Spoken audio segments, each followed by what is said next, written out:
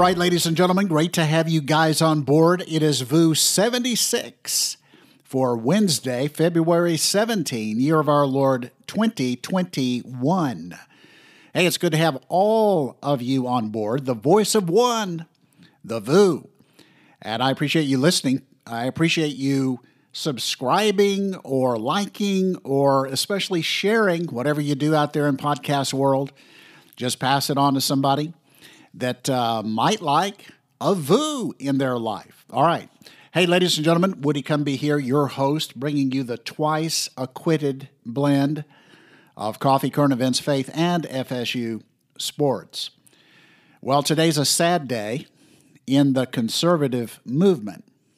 February 17, 2021 will forever be known as the day Rush Limbaugh died. Yeah, he died today following his valiant battle with cancer. Rush was 70 years old. Tributes have poured in from all corners of the conservative movement. Donald Trump, the president, mourns the passing of Rush Limbaugh by saying he is a legend and he loved his country so much. George W. Bush remembered Limbaugh by saying he had an indomitable spirit with a big heart. Tucker Carlson, I think, nailed it when he said that Rush Limbaugh's commentary was different because he meant it. And Sean Hannity, again, I think correctly says Rush Limbaugh saved AM/FM radio and paved the way for Fox News. Now, former Trump press secretary Kelly McEnany wrote a tribute to Rush Limbaugh on FoxNews.com, and really well done, really well done. And I want to just read part of it to you. This is Kelly McEnany, and the headline is Rush Limbaugh Inspired a Generation of Young Conservatives. And so it was published just 4 hours ago. And so she penned this. She said, "My journey to becoming White House press secretary began in a pickup truck alongside my dad, who played Rush Limbaugh religiously. Though I was in elementary school, there was something magnetic, alluring, and just so passionate about the conservative radio host who had such conviction and assuredness. My rides in my dad's truck through Plant City, Florida, later turned into drives in my own car to my all-girls Catholic high school. My friends knew that if they chose to ride with me, they would be listening to Maha Rushy, as he affectionately dubbed himself. Rush was a giant in the conservative movement for a reason. He exhibited unrelenting boldness for truth. He never backed down. You knew where he stood, and he was never, ever afraid to speak the truth to power and challenge the mainstream media. Rush's shows propelled my entry into politics as a young high school intern for the Bush-Cheney campaign, a road that would eventually lead me to the podium in the White House press briefing room. In that role, Rush's boldness inspired a boldness of my own as a young woman who also chose to challenge the media." And so she goes on to talk about various things and says that he inspired a whole generation of young men and women. And then several paragraphs down, she writes this. She says, "As my dad said to me upon learning of Rush's passing, he was the best friend I never met." I think that's absolutely the truth. Rush, he just had a way. There's a lot of radio hosts out there, a lot of conservative radio hosts that have incredible content and they do a great job. But there was more than just content to Rush Limbaugh. I mean, he was, in fact, I heard someone say today, and I think this was so true, and that is when others would fill in for Rush, and you didn't fill in for Rush unless you had a big syndicated show in some market, right? So these were very accomplished people who filled in. And you could tell they knew what they were doing at their trade. They weren't new at talk radio, but they weren't Rush Limbaugh. And Rush just had a relatability. There was something about his voice, about his pacing, about the way he framed his thoughts, that it was just alluring. It was alluring, and pushed him all the way to the top, and made him the voice of the conservative movement for decades. Now, I remember the first time I ever heard the name Rush Limbaugh. Now, this is going to seem strange that I can actually remember this, but because it was a unique setting. I remember the first time I ever heard the name Rush Limbaugh. I had never heard it in my life, and ever heard his show, his radio show. It was in the mid-'80s, and I was a speaker on a Christian cruise. That's right. And in fact, this was a single adult cruise, as I recall it. And they had, they had musical acts on board and this and that. The sponsor of this trip had rented out the entire ship. And so we had the entire ship to ourselves, and so we had all the entertainment, and we had, all of it. Now, I was not the main speaker. I was like a breakout type speaker. But the main speaker and I shared a berth on that ship. And trust me, we were down in the bowels of the ship, right? Not exactly like we had some balcony view, but nevertheless, and I'm telling you, I apologize, I cannot remember this guy's name, but he was the headline speaker on this and was very good, and he was from California. Well, Rush Limbaugh had a radio show out there, and this guy was a devoted listener to this guy named Rush Limbaugh, who had a local radio show. So I can remember him asking me, have you ever heard of this radio host named Rush Limbaugh?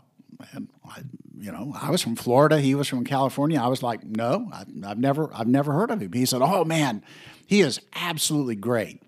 Well, this was back in the days of cassette, right? Cassette tapes. So this guy actually had cassette tapes. He had recorded the radio programs of Rush Limbaugh programs. And he had brought some of them with him on this cruise. He said, oh man, he said, when you have some spare time, just listen to these. He said, they're great. So of course, I had my portable cassette player with me. And so I popped in. I was like, oh man, you're thinking to yourself, you know how it is, right? Somebody hands you some recording of something. Oh, you got to listen to this guy. He's the best. So anyway, I popped the thing in at some point and start listening, and I was intrigued right away. He just had a great show. This is when he was in California. And one of the things he had back in the day, and I heard these on these tapes from this California show. Rush Limbaugh had this fictitious character named Susan B. Anthony Jones.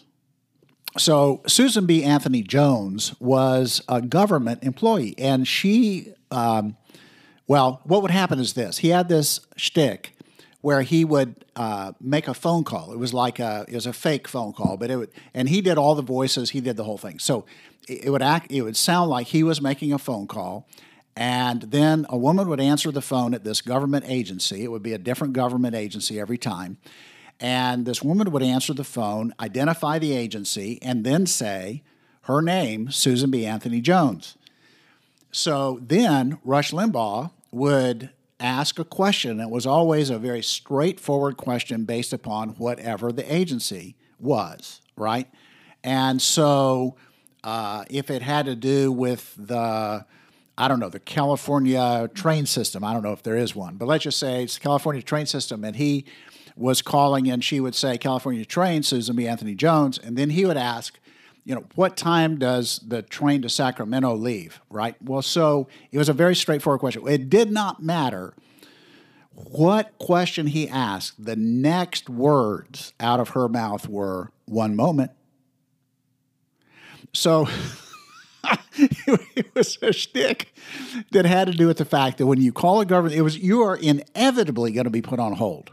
You are going to be put on hold, right? And then, of course, the conversation would go on. He still had a conversation to have anyway. But I remember that the whole thing, it would follow that template every time. Susan B. Anthony Jones.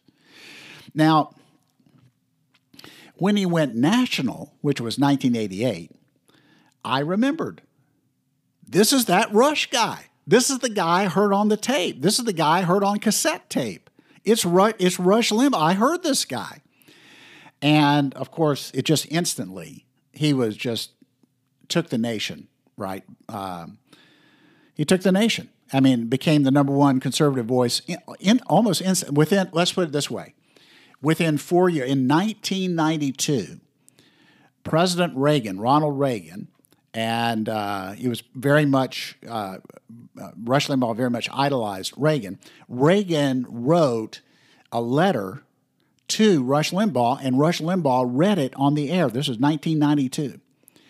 And among the things that Reagan wrote was this. He wrote, "You've become the number one voice for conservatism in our country."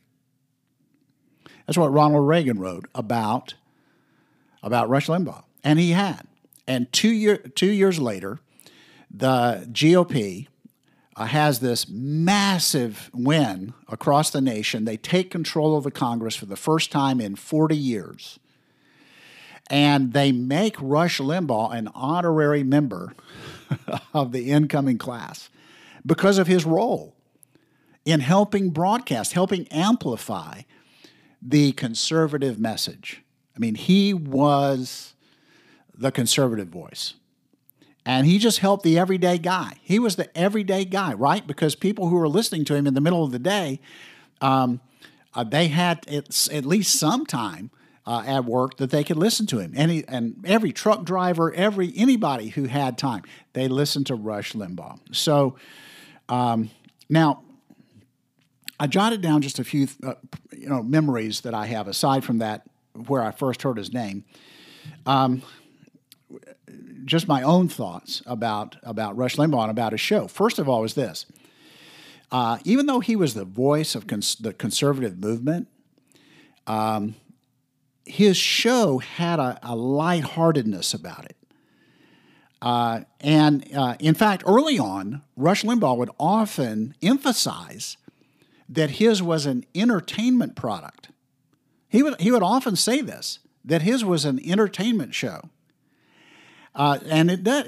It had he just had a jovial way about him. So even though he was voicing the conservative message, it didn't have like this, sharp kind of edge to it, that kind of thing. It really, it just had a lightheartedness to it. And part of that lightheartedness was the fact that especially early on, he would use these parody songs. You remember that? He would use these songs. It was like they would take a song that everybody knew, a tune and a song that everybody knew, and then they would change the words to it to spoof somebody. It could be Obama, it could be Bill Clinton, Hillary Clinton, Al Gore. I mean, whatever it was. I mean, he had these parody songs. And there was now this, by the way, this was back in the day when people could understand parody and people could understand satire, right? I'm not sure it works today, but back in the day, he had these parody songs, and there was a comedian named Paul Shanklin, who was the guy who actually created these songs. So, like I said, I mean, and these songs, I mean, he would play these songs, and they would just become instant classics. And some of them just became, I mean, people would just be, sending him the emails and everything to El Rushbo, right? They'd be sending him emails demanding, right, that he play this song again. And so there he would have to reprise some of these songs because they would just become instant hits. Well, one of them back in the day was during the time, I don't know if you remember this, I'm assuming you do, but there was the time when we just had this consistent drone, right? This is kind of in the Al Gore period and everything, although this period is going to return, no doubt. But this is during the Al Gore period, the climate period, where the liberals were just on and on and on about the environmental devastation of SUVs. Remember this? You just were absolutely loath if you drove an SUV because you were just doing this untold damage. Not only were you just guzzling down the gas, right, but you were also just spewing out this environmental hazard. And so just on and on and on about the SUVs. Well, of course, the liberals came out with their answer. Their answer to the SUV was the absolute polar opposite, this little matchbox-sized car called the Yugo. Anybody remember that? It was Y-U-G-O, Yugo, right? And so it became like the liberal darlings' little matchbox car because they were going to save the environment by riding this little thing called the Yugo. Well, sure enough, here comes Rush. He gets Paul Shanklin to put together a parody song about liberals and their Yugo. So it was absolutely hilarious. Here's part of that song that was a big hit on Rush Limbaugh show about, and it's called In a Yugo. This is Paul Shanklin, parody song called In a Yugo.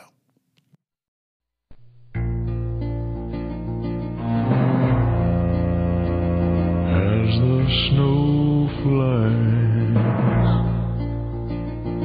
at a used car lot on the edge of town, a liberal guy by Hugo, and they drive with pride. 'Cause if there's one thing that this world needs, it's environmental friends who'll take the lead in Hugo. They say, people, don't you understand? Those Suburbans are ruining the land.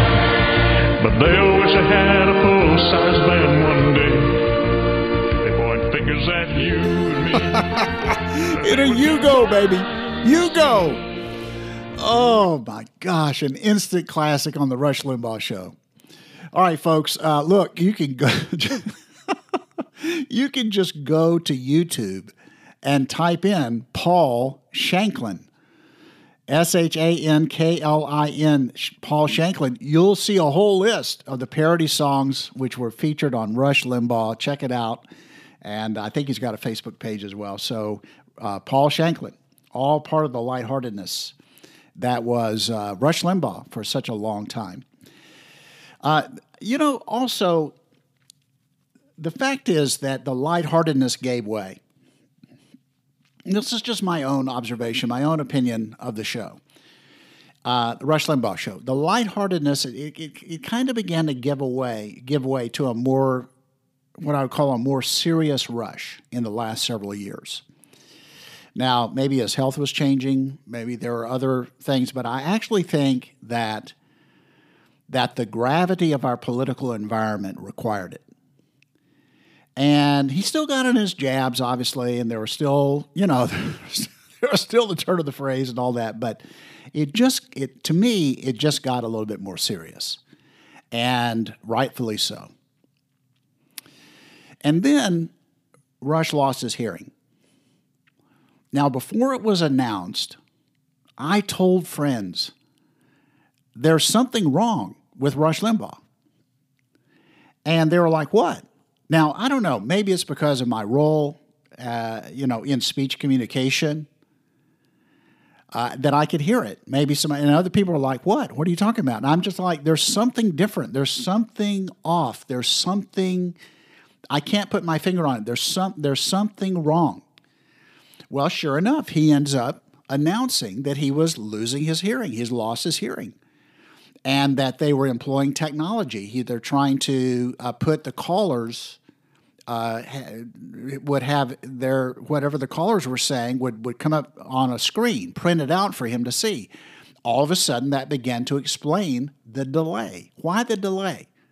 That's it. He has to, either the person's making the comment, he's got to read it, And so there was like this delay. You could hear that delay. It's like, oh, I get it now. I hear that. But not only that, he could not hear himself. I think to myself, if I couldn't hear myself doing this podcast, if I couldn't hear myself when I was preaching, when I was teaching the Bible, you don't know how loud you are. You don't know how soft you are. And so the tenor of his voice, the tone of his voice changed for a while there. And I believe it was because he couldn't hear himself.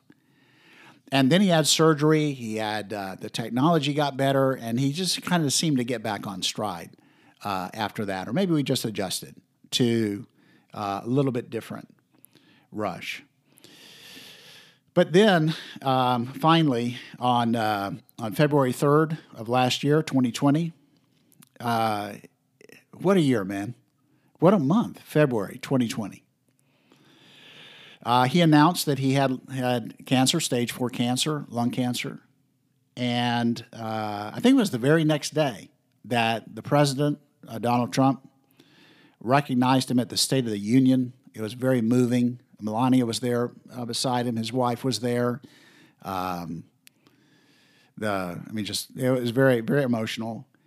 And then he was awarded the president awarded him the Medal of Freedom.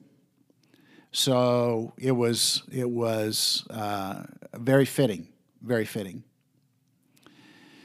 And yet, despite missing the show for periods of time, because of the toll that his cancer treatments would take. I mean, he'd just be wiped out, of course. He kept coming back. And amazingly, he kept sounding like the Rush we knew and loved. He stayed in the fight because he loved the audience. He made that very clear, especially in his closing comments of 2020.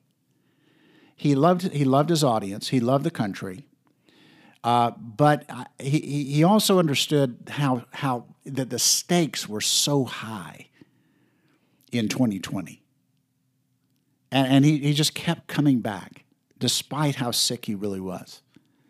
He fought the good fight. And so today, Rush Limbaugh, radio host of the conservative movement, passed away at the age of 70, just over a year following his public announcement of stage 4 cancer. Now, sometimes I think that the passing of significant people is a kind of sign. Sometimes I think it's like it has a prophetic significance. And to me, it's just me, as I look at the larger political, the social, the cultural context of the moment, It's just the passing of Rush Limbaugh seems to be, I don't know, it just marks the end of something. And it feels like we're at the end of something. It really does. And so it's a sad day. Now, perhaps also it signals the passing of the torch. Maybe something new is going to rise. Someone new is going to rise. If that's the case, it'll be interesting to see who picks up the torch. I personally don't see any heir apparent. But I end today with just saying thanks to Rush for all he did.